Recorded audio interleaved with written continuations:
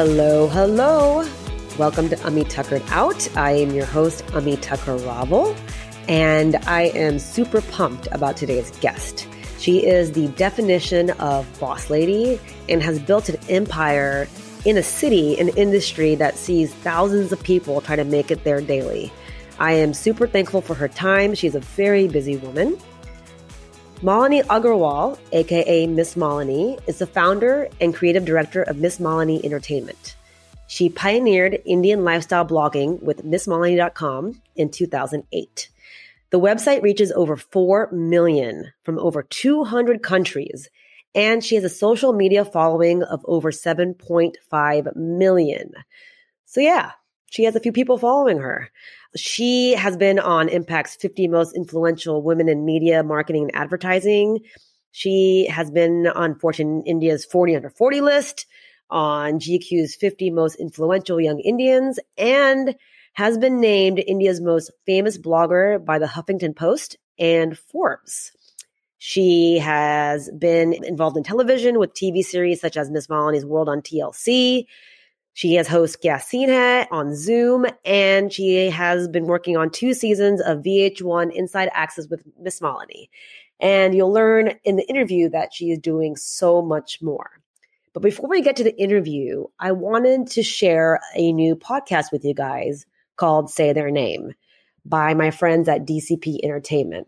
It is a podcast I think that everyone needs to listen to, and here is a trailer. Whose story? Y'all just like us, but y'all got a bedroom. All we want is justice. We can't get justice. What story? You need to watch the reality. It should make you uncomfortable. We have been too comfortable with too many bad things happening for too long. Her story. Police officer shot and killed a black woman in her own home. Hashtags through history. Incident Police after officer incident. shot and killed a black woman in her own home.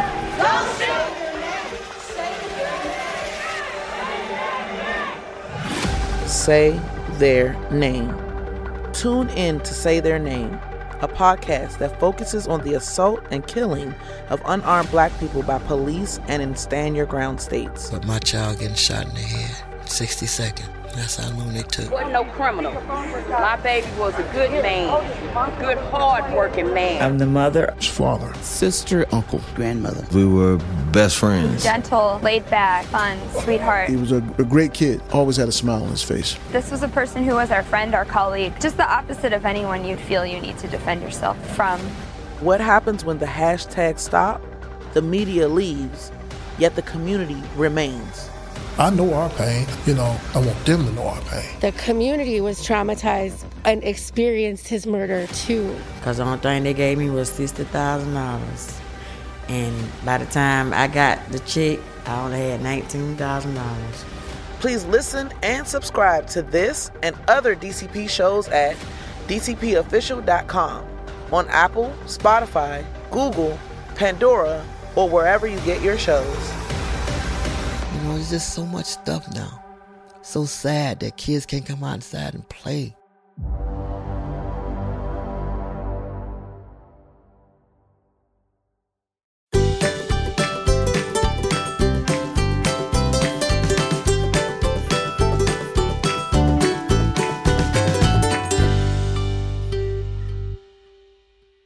So I want to first tell you that I did read your book. And I mean, over Kindle, and I was like, okay, I can do this. And so in between dropping kids and all this stuff, and I haven't read a book in a very, very long time. And it was just, we've met a couple times, we've hung out, I know you. It was a good, fun read. And the thing I really liked about it is that it was like talking to you. You were writing like you were talking, and it was just very like we were in a conversation. So there's a few things that I realized after reading it, how much we have in common. So I'm going to list out a few. So I don't know if I ever told you this. I was in Bombay from 2000, after Enron, which didn't work out. I was in Bombay for about 8 months, and I lived with TJ Sidhu, who I think you might know. And during that time, I was a backup dancer. And I can't remember for the life of me who the pop star was, but it was during that time when the pop stars, the music was kind of separating from Bollywood. I was terrible. I'm a great freelance dancer, but They put me, I was a backup dancer. I was on the back. And I'm sure you probably know all these guys are still doing it. But yeah, so I was a backup dancer. I tried out to be a VJ. Oh, terrible wow. flop. We have so much in common. That's crazy. Oh, no, wait. Favorite Bollywood movie? Andaz Apna Apna. Nice. Swear to God. When I read that, I was like, oh, okay, she's like my soul sister. So I know Friday Club. I've come to a few of those events. And I always thought of the Breakfast Club when I thought of Friday Club. But then when you mentioned it in the book, like that's my, like, Don't You Forget About Me is my favorite song of all time. So that's another one. You mentioned like Pepsi events that you hosted or emceed or whatever. My husband works for Pepsi. I just thought that was kind of fun. And then, of course, our husbands went to the same business school. I don't know. So I was like, okay, we're soul sisters. It's cool. I was very excited. So I read the book. Obviously, I can Wikipedia you and did all that. But I kind of wanted to go through, I mean, you wrote so much in it about your life and this and that. I kind of want to talk to you about all that because obviously when we meet, we're drinking, we hang out, we party, we pass out. And so you grew up, and I love this word, a diplo brat, because your father was in the foreign service, and you have some pretty epic stories from there. And I know you enjoyed that time. That's how you became you. Was there anything about that time that you didn't like or you didn't enjoy? I think at that age, you kind of feel bad about leaving the friends you make. Like every 3 years, you have to bounce. So I think that really did have a huge impact on my personality, that I got used to reinventing myself every 3 years. But the good thing was that if you had a fight with someone you knew in 3 years, you're never going to have to deal with them again. So it was like, and I also really enjoyed going into a new country, and we were really lucky. The diplomat life is, I would highly recommend it. Not having to do all the work and study to become a diplomat, but get the free ride. It was amazing. So I would love going to a new country, going into the big house, choosing my room, having these amazing experiences. Although I feel like Greece was lost on me. I was 9 years old. So in hindsight, I'm like, wow, I was all about the playground and I was missing so many things, but I love being able to like experience going to the Acropolis and going to these islands. And so it really feels like a whole other life. I think about it because I've been in Bombay 20 years. I was in Delhi for 6 years before that. But before that, it was a whirlwind. It was like Somalia, Lebanon, Greece, Bulgaria, Germany. It was amazing. And it's really hard to explain it to anyone who hasn't lived that life, what it was really like. But I think most of it I really enjoyed. I mean, because I was a kid, I didn't really feel the impact of things like being in Lebanon during the war. My parents were very stressed out. But for me, it was like, oh, wow, we're going to go collect bullet shells in the morning, So at like that age, you don't realize. Yeah, I read that part about your puzzle being destroyed. And I was like, oh my God. And I love the way you wrote it. You wrote it through the eyes of a child, right? Like you're like, what the hell? My puzzle. Like, I don't understand this.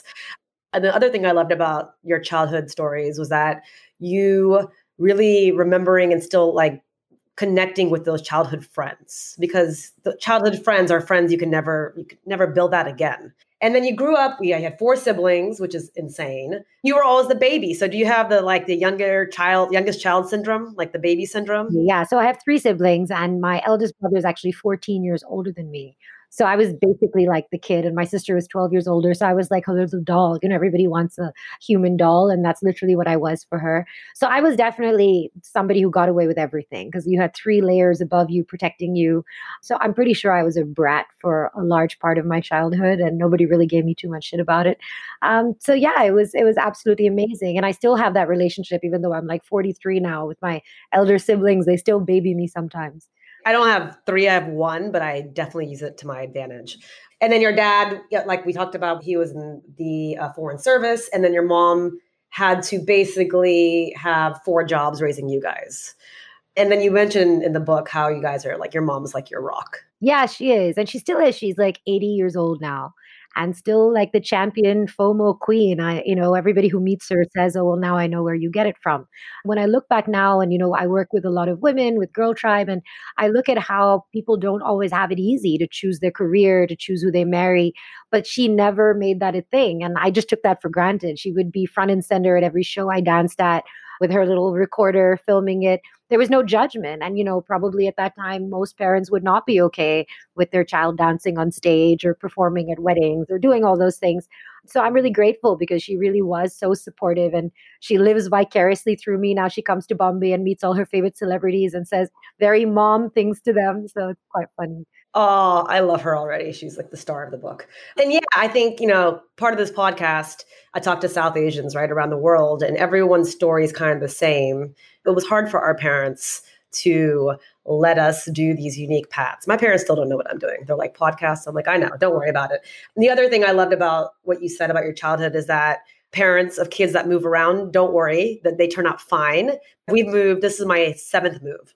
I love my husband, so it's all good, and I'm following him. But so my kids have moved 3 times, and they're only 6 and 3. And there are times where I'm like, are we screwing them up? Yeah, that resonated with me very well. It's like, okay, it's going to be, if you can be like Miss Molly, we're all good. Education, you get exposed to the world. I genuinely believe that travel is the best classroom ever. You learn so much that you can't learn in a book. You learn tolerance, you learn just things that you are able to grasp. You know how you can pick up a language at a young age? You can pick up empathy at a very young age. And I think that travel really helps you do that. Yes, no, definitely. And hopefully we can travel again someday. So, okay, let's get into Bombay. So you come to Bombay.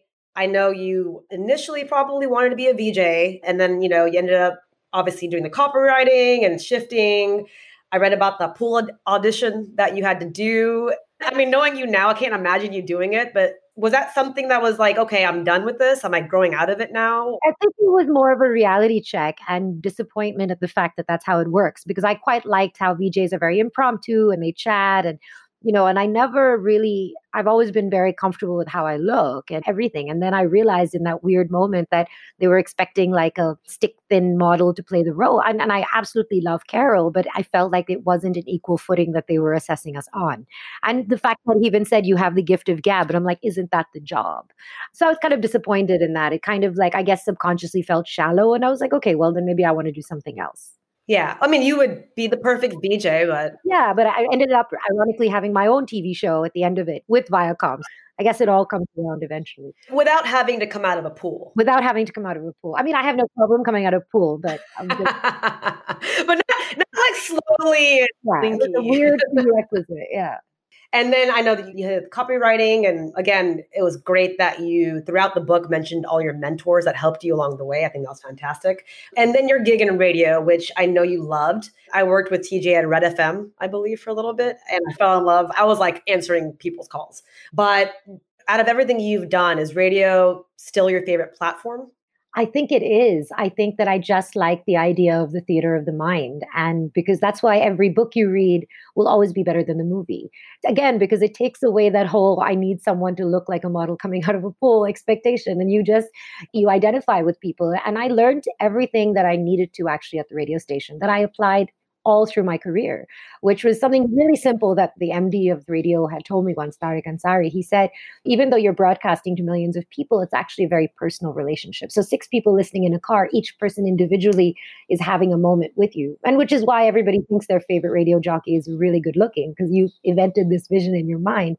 And I took that same brand ethos to the blog. Just like I've written the book, I've always written my blog as a personal letter to someone, or as if I'm talking to a friend, not really as a reportage or a news piece. And I think I got that from being on the radio. Yeah. I feel the same way about podcasts. I feel like it's one-on-one, and I can feel like I can be myself, because in my mind, there's one person listening. I love talking to people one-on-one. That's like my favorite thing to do.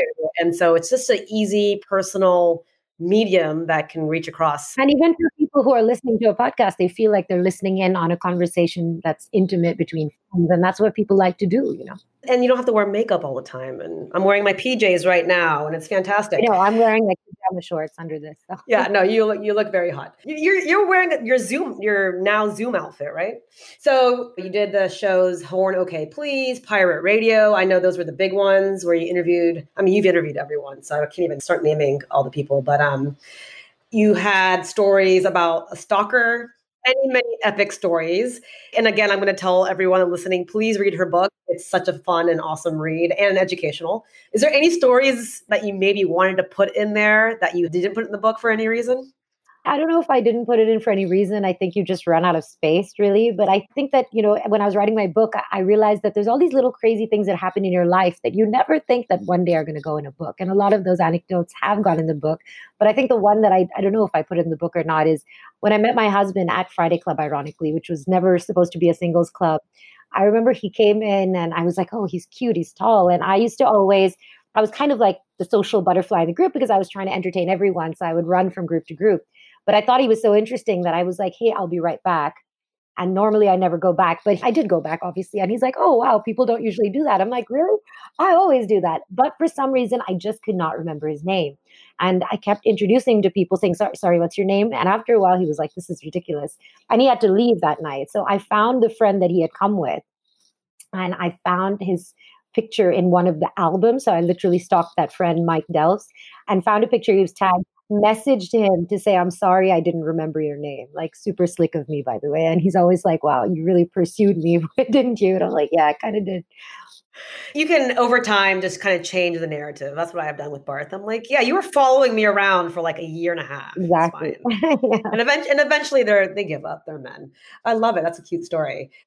From there, I'm sure you were doing a billion different things, I know, but you get a column at Midday, page 3, to kind of highlight the social scene in Bombay, if you will. And that essentially becomes Miss Malini, correct? It was. In fact, it was called Malini's Mumbai, ironically. And if I look back in 2003, it was the first iteration of the blog. I mean, what's crazy is I started my career before Facebook existed. And that's why I say that like twice in the book. I'm like, just imagine a world where it was just ICQ or Yahoo chat rooms and where the internet was probably a kinder place. There were less people on it. And I feel like it was just the most incredible experience to do all those things because so I grew up all over the world. And I remember people, when they look at India, and it's not their fault, they see National Geographic or Slumdog Millionaire, they don't picture modern India. And so as a result, I had a friend in Greece when I was 9 who said, do you go to school on an elephant? And they weren't trying to be offensive. And I was like, that would be effing amazing. Like, yes. I mean, I would love to, yes. I would love to go to school on elephant, but that's just not an option. And that's why I was so blown away when I came to Bombay that how it's the city of dreams. And I'm living proof that you can come here, build yourself from scratch. You don't need a lot of money. I had no money. You don't need mentors. You don't need someone to pull strings. And you can do it. I can do it. Honestly, I didn't have any special tricks up my sleeve. Anybody can do it. And that's what I always tell people through the book. It was never a book about Bollywood, even though it's called How I Blogged My Way to Bollywood. It's really about following a passion and the fact that it's just so doable. And I love that about this city. Yeah, I mean, I think a lot of people compare Bombay to New York, kind of the same beating heart. But it is tough, Malini, right? Like anyone can do it, you're right. But you have to have thick skin. And I'm sure you've gone through many ups and downs to get where you're at. And I think the main thing is that you have to ride it out. They say for New York, you hate it for the first 3 years and then you fall in love. And I'm assuming that's the same thing about Bombay.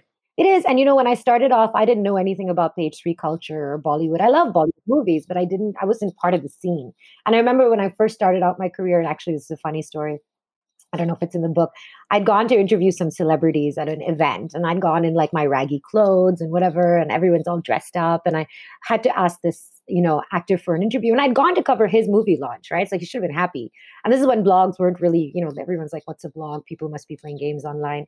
And so I went up to him and I said, can I, ask you some questions? Can you give me a video bite? And he's like, yeah, I'm a little busy right now. He was not busy at all, by the way. He was just standing around. So I waited 15, 20 minutes, half an hour. And then I was like, look, it's 11. I'd like to go home. And then finally he gave me his video bite.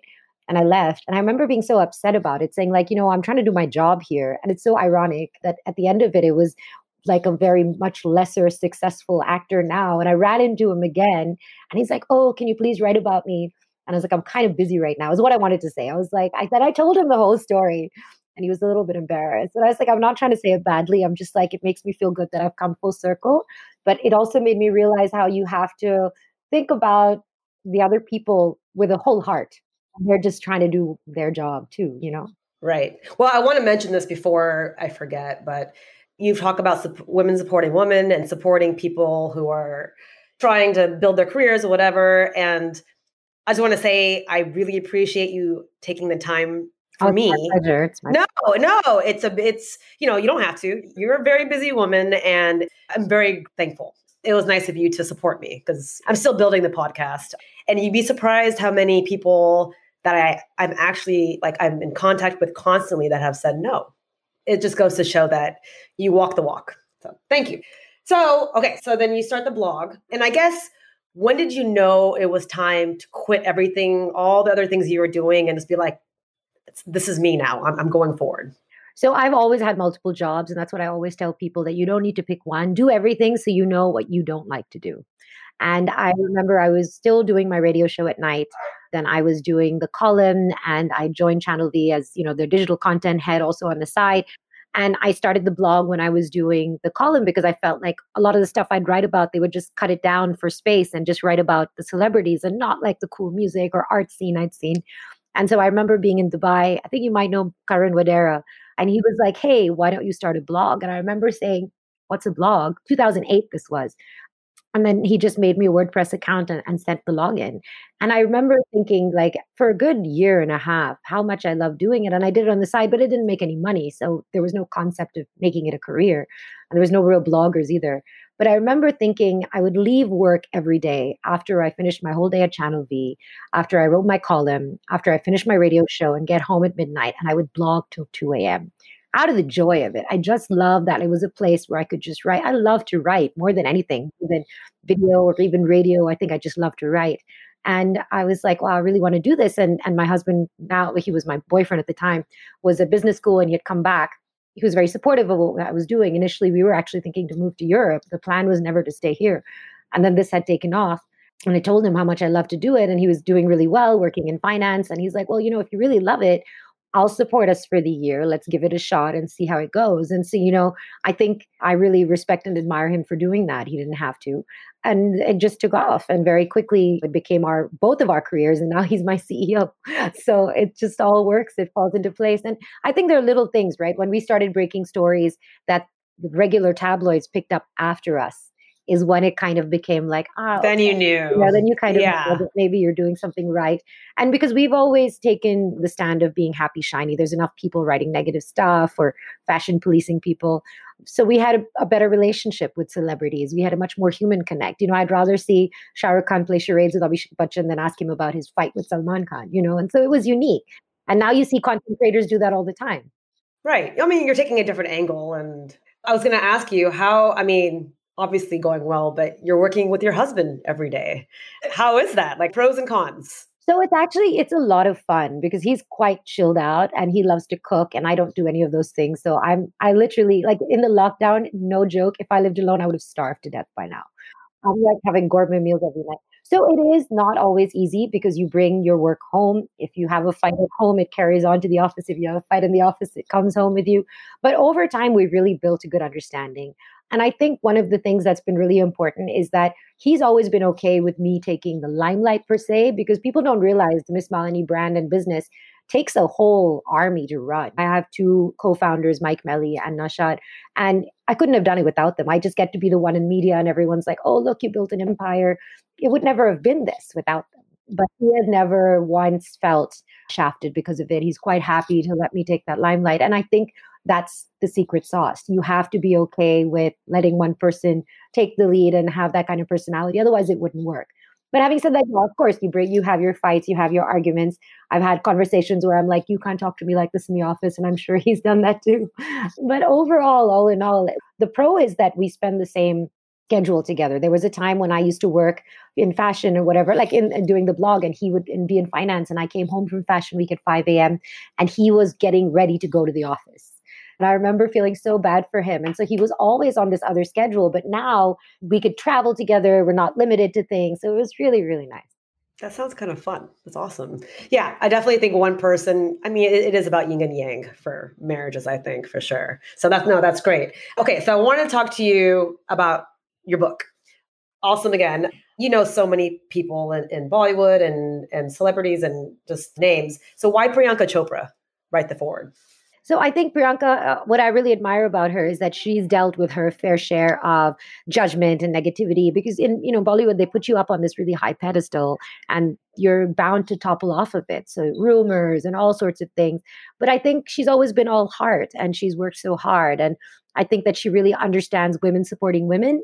I always wanted her to do it. Every time I would meet her, we would always have a fun conversation and it was relaxed and it didn't feel like I'm the star and you're the press. So I think it was one of those things.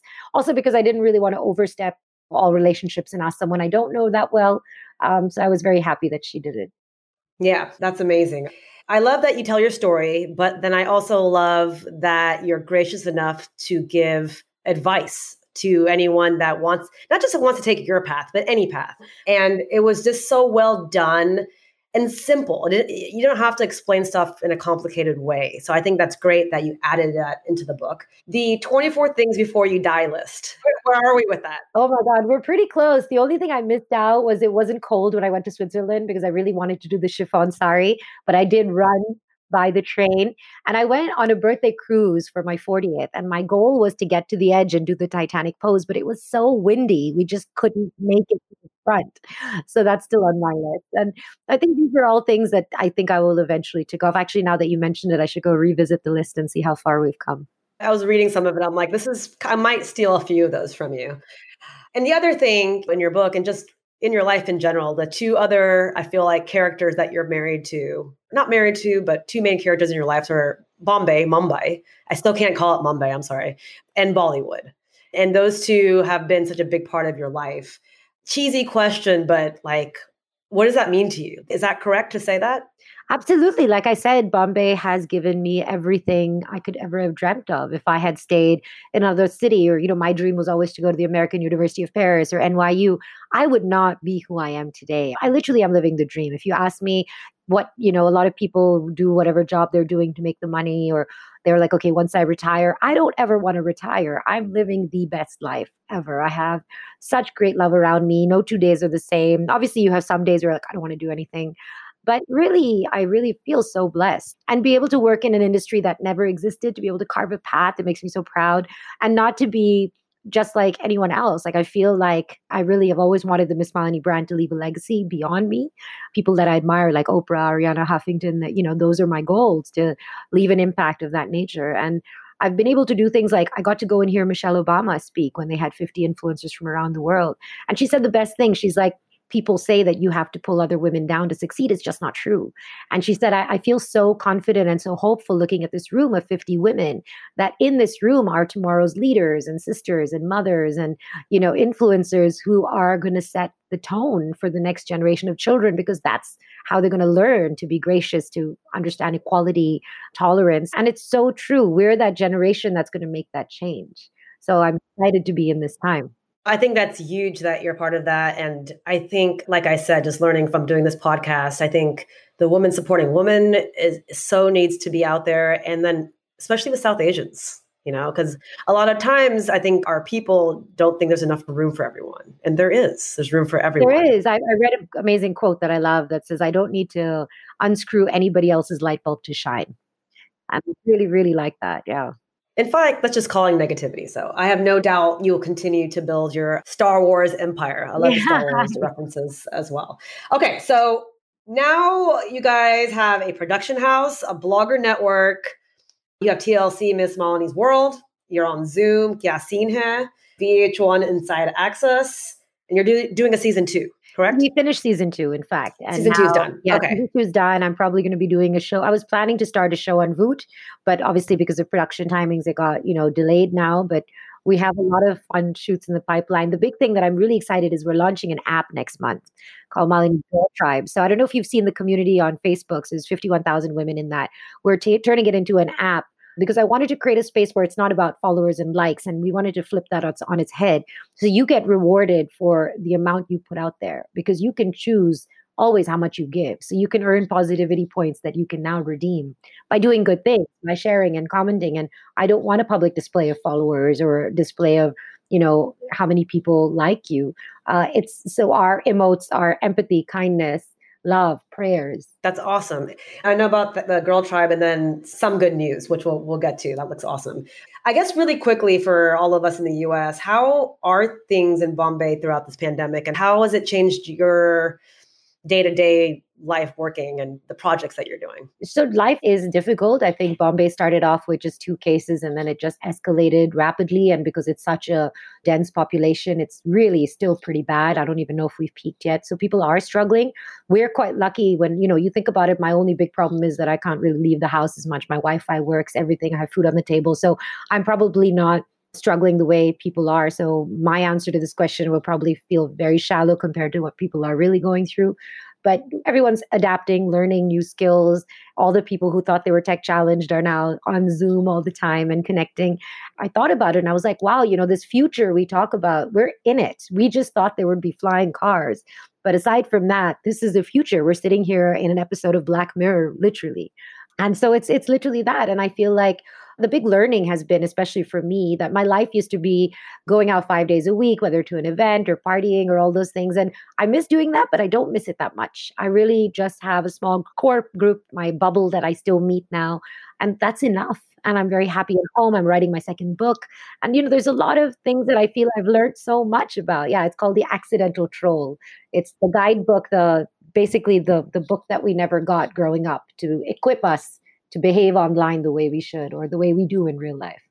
This is amazing. So, okay, current projects include that book, the new app for Miss Malini's Girl Tribe, correct? And then obviously the book that I read, which is How I Blogged My Way into Bollywood, which I came out a year or two ago, right? Then I read you're doing something called Some Good News. Yes, so we did a season of it, basically inspired by John Krasinski because he had done it internationally. So we're like, this is amazing. I know. And so we did our India version. So we did a season of that, which was a lot of fun. And now we're trying to do, so there's a lot of new apps here. So there's an app called Josh, which is kind of a new Indian version of TikTok. So we're going to be doing like a Bollywood show on that. I'm actually helping Sunny on his project as well, which I'm really excited about, where he's doing a lot of interesting things I'm sure he'll announce soon. And so there's lots of little things, in play. And it's really exciting time. So we have sub company called Ignite, which is our influencer network, where we wanted to give back to the influencer community. So we basically created a space where we're a matchmaker between influencers and brands. We help them find the brand, and obviously it's commission based, but it helps everyone because they get legitimate influencers, and the influencers who don't know how to negotiate their deals or don't have a sales back end can just use ours. How do you think you stayed relevant throughout all these years? Because I feel like there's so many people younger and younger trying to do what you're doing. It's hard. I think, when I think about being 43 online, I'm like, wow, do I even know what's happening anymore? And it was so funny. I remember an incident at the office where I'm such a grammar Nazi. So I was like, what is it me? What is like, it is me? And somebody was like, no, that's what people say now. I'm like, oh my God. Okay. I didn't know. They do? Yeah, they do. It's like, and there's memes and stuff. I was like, wow. So I think the way to stay relevant is to keep aware, especially online, of new platforms. We've always experimented. So that's why we created the Facebook group, because Facebook was focusing on groups. We got on Snapchat, we're on Pinterest. So I don't think it's impossible to stay relevant no matter how old you are. You just have to connect with the right people, keep your voice going. And I think more than trying to be young or be with it, if you're authentic, that resonates. Yeah. And I think curious too. Yeah, absolutely. Yeah, and stay around like the cool young kids. So tell you what's up. Social media today versus when you started. How do you view it? Is it our friend or foe? I love it. I worry about what's happening to it. So we started a campaign called Ignore No More Online to deal with bullying and sexual harassment online. What's happened is that, we're making the same mistake we made in real life, where we tell everyone to ignore sexual harassment and creepy DMs. Ask any girl, especially in India. She has like some guy talking to himself in her DMs, and some. By the way, I'm going to interrupt you because I love the fact that you're calling these guys out. Yes. And it's very satisfying because I think what happens is, people say ignore it, but the girl who's got those messages, or sometimes guys who got those messages, will go home feeling that weight of it. And there's some things you kind of unsee. I see an obscene picture. It's hard to get that picture out of my head, and it's not fair. So it's very empowering. Even if I haven't reported someone and I didn't get the apology, hearing that another person did is so satisfying. It's very empowering. So the whole purpose of this campaign is threefold: is awareness and empowerment that there are laws, accountability, because a lot of these kids who do this are 15, 16-year-old boys who don't know better and need to be told this. And we've had their parents call us crying. They've said, sorry, Didi, after calling you the most obscene things. And the third is I really want to get to a place of online gender sensitization at a primary school level. So before you can get online, you have to learn how to behave, just like you're taught how to walk, talk, cover your mouth and nose when you sneeze. Like, where are the rules for the internet? So I'm writing that rule book right now. That's amazing. Oh my God, please let me. I have two girls that are 6 and 3, and I'm scared of social media just for that. I think it's very important also to educate our children, boys and girls, about calling out to the parents when something like that happens and not feeling the need to hide it. And also educating the boys or the girls that this is what is the right way to communicate online, because a lot of it's for attention, but what is the right way to get the right kind of attention? What you and your hubby need to do is start a class at HBS about this topic and let him teach it. That's actually a good idea. Just throwing it out there, because it needs to be a class. It needs like in all schools, I feel like at this point, because it's just it's a big part of our lives. Education. This should be gender sensitive. Yeah. And I think it will be, and I think you'll start it, and I'll be at the first class. So, okay. Lightning round. Let's get to the lightning round. Just first thing that you think of. Best or favorite interview and why? Oh my God. Best one was Shah Rukh Khan, because he taught my husband how to do the Raj air hug randomly. I love that one. I did see that. Yeah. I saw that one. Worst interview and why, if you can say it. It's actually in my book, the Abhishek Bachchan fiasco, because I was so nervous when I interviewed him, and I don't know what, I started completely rambling, and he was looking at me like I must be insane. I told him many years later, and he's like, okay, I'm going to give you an interview redemption. So that's all. And did you get it? I have to do it still. Yeah. What is the one thing you regret the most on your journey? I think I regret sometimes not thinking before I speak or getting angry. I have a very short fuse, and I'm very sorry immediately after, but I'm not able to stop myself as I get angry. So I'm working on that now. Can't imagine. I have to ask you this because this is my obsession. I saw somewhere that you met Josh Radnor, and I know it's random, but you have no idea. Just wanted to know, how is my friend Josh?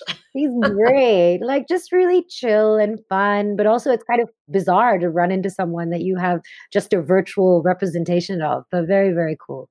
Yeah, it's very, I looked at that picture of you guys a couple of times. I am not weird, I swear. Say you weren't doing this, any of this. I know you've had 10 different careers, so ignore all of that.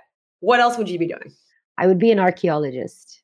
I'm absolutely obsessed with the past, and I find it so fascinating.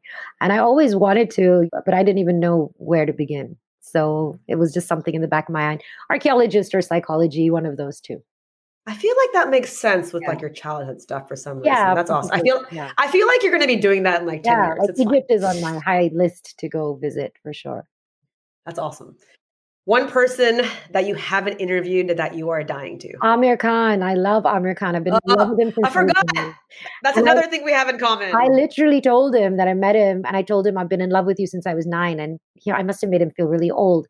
And the next time I met him, I tripped over him at a movie theater during his screening, and I turned around to say sorry. And I was like, I should have said something more, but I was trying to be cool. And I was like, oh yeah, sorry. And I was like, I could have said a billion things at that point. It's so funny. I mean, I feel like this could happen, right? Why not? Yeah, for sure. It will. I believe so. I believe it's going to happen. All right. If you need people to zoom in on this, let me know. I had a little poster of him next to Andre Agassi and Keanu Reeves in my room. So he was number 3. And I guess my last but most important question is that, can you still dance? I can still dance, and I would show you now, but it's not possible here. But I just did so I actually got a dance revival because this influencer, Adil Khan, invited me to dance with him, and I loved it so much, and my assistant Yansha was just sitting and smiling at me saying, you love this so much. I can see it on your face. I'm going to sign you up for dance classes. And I absolutely I feel like it's in my blood, and it always will be. I saw that and I was like, and I feel the same way. I'll never be a backup dancer again. But if you tell me to freelance dance, at least in my head, I can still dance. After you hit 40, things hurt. Muscle memory. Yeah. I mean, I pulled a few muscles a couple of weeks ago trying to dance, but I was like, I can still do this. Awesome. I have 100 more questions, but I know you got to go. And I love you for your time. Really quick, I just want to take a quick picture of us just to prove that you hung out with me. It's so exciting. Whatever you want to do. Ready? All right.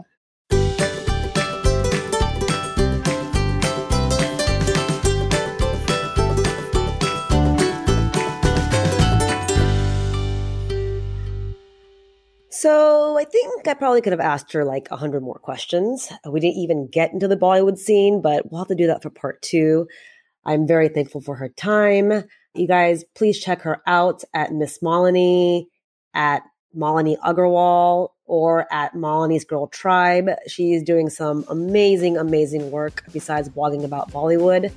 And as always, you can follow me at Ami Tuckered Out. DM me. Leave me a review, say hi, whatever you feel like.